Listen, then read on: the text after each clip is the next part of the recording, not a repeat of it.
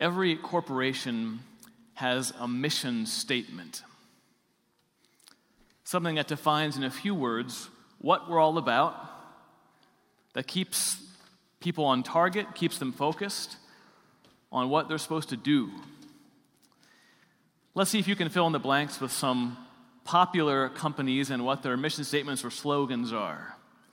We'll start with an easy one. Nike. Just do it. Just do it. Staples. That was easy. That was easy, yep. Dunkin' Donuts. Someone says something runs on Dunkin'. America runs on Dunkin'. Runs on Dunkin'. Target. We've got to have some Target employees here. You don't even know your own mission statement? Come on. Target. Expect more. Pay less. Expect more, pay less. At least we hope to pay less. It doesn't always happen that way. We hope so. And then finally, this is a tough one, but BMW. Ooh, the ultimate driving machine. The ultimate driving machine.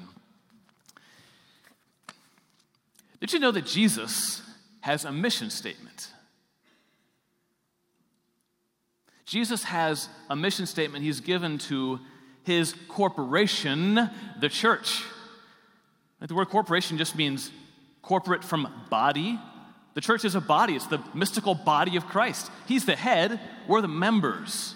But we act in one motion. We have one mission. We have one purpose. Jesus has a mission for his church, and he gives it to us today in what's called the Great Commission. What's Jesus' mission statement for us? It's 3 words. Come, follow me. Go, make disciples. That's it. Go, make disciples. He ascends into heaven, and he's still with us. He's even more powerfully with us through the sacraments, through the Spirit.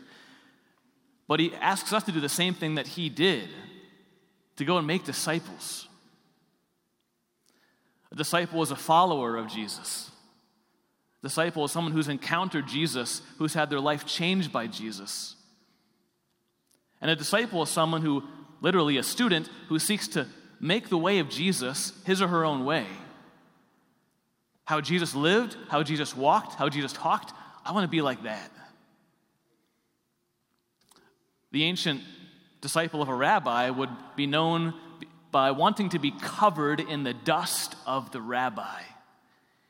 Meaning they would walk so closely behind the rabbi that even the dust from the sandals that would get kicked up by the road, the disciple will be happy to have on their clothing because they're following closely that rabbi.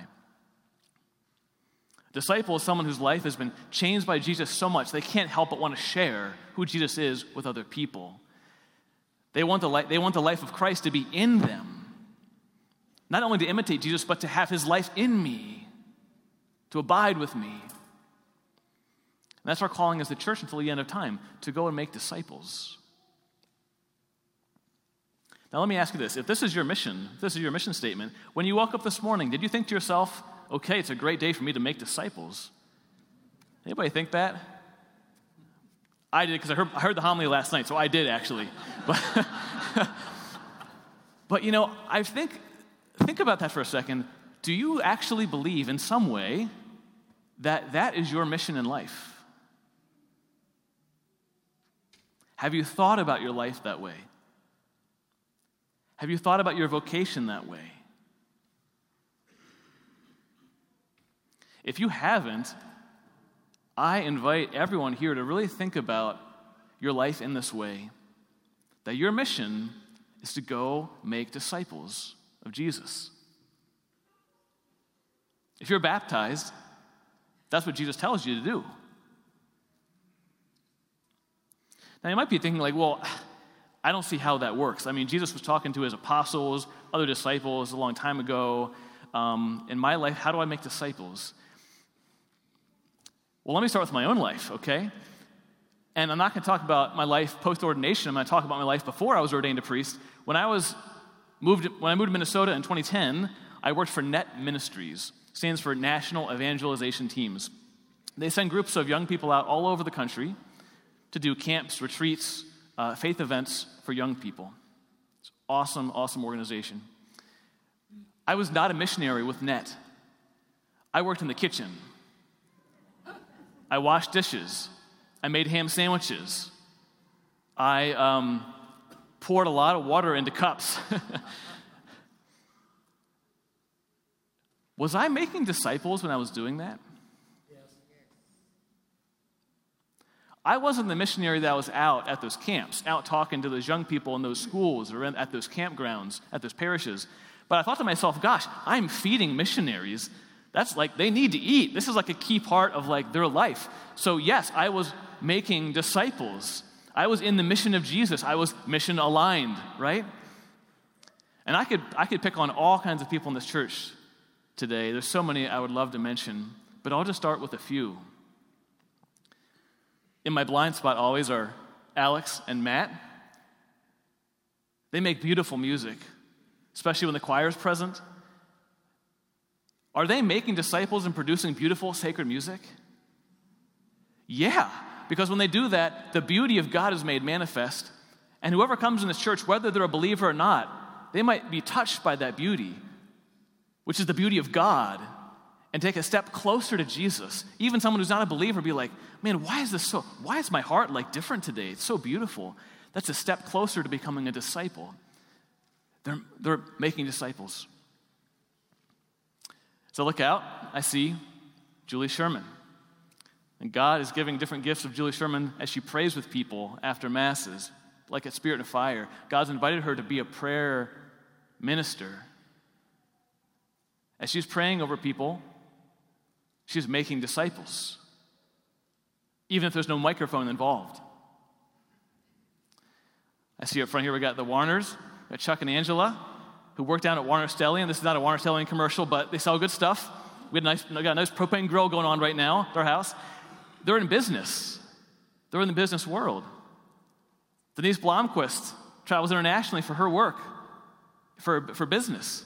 Lots of you in business. As you are carrying out that work with faith, hope, and love, and doing it with honesty and integrity and virtue, and keeping in mind that this is ultimately all for the glory of God, helping other people, they're making disciples.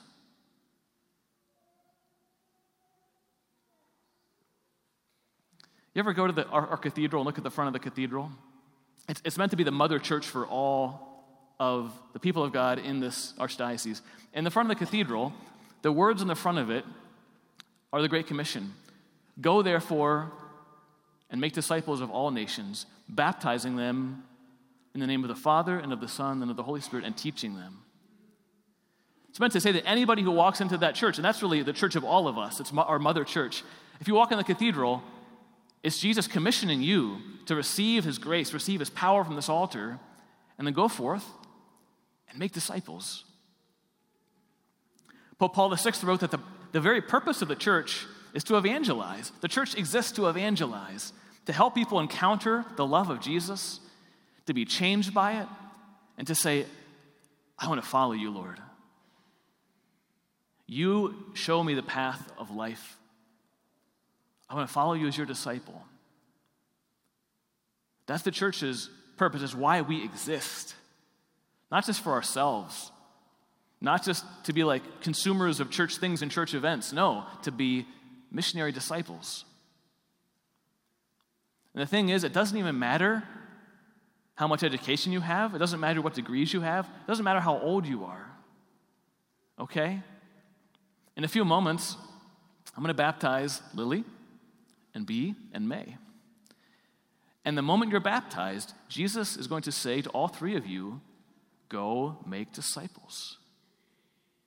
That's going to be a new mission Jesus gives you. And when I consecrate and put the sacred chrism on the top of their heads in a few minutes, that's Jesus anointing them with his anointing of the Holy Spirit.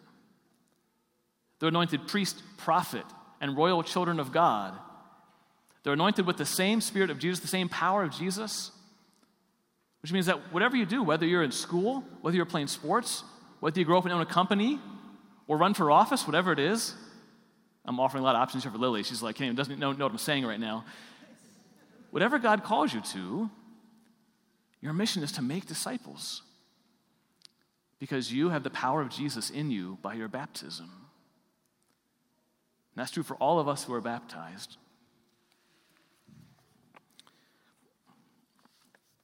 Tomorrow morning, dear friends, when you wake up, I want you to think to yourself that you have a mission.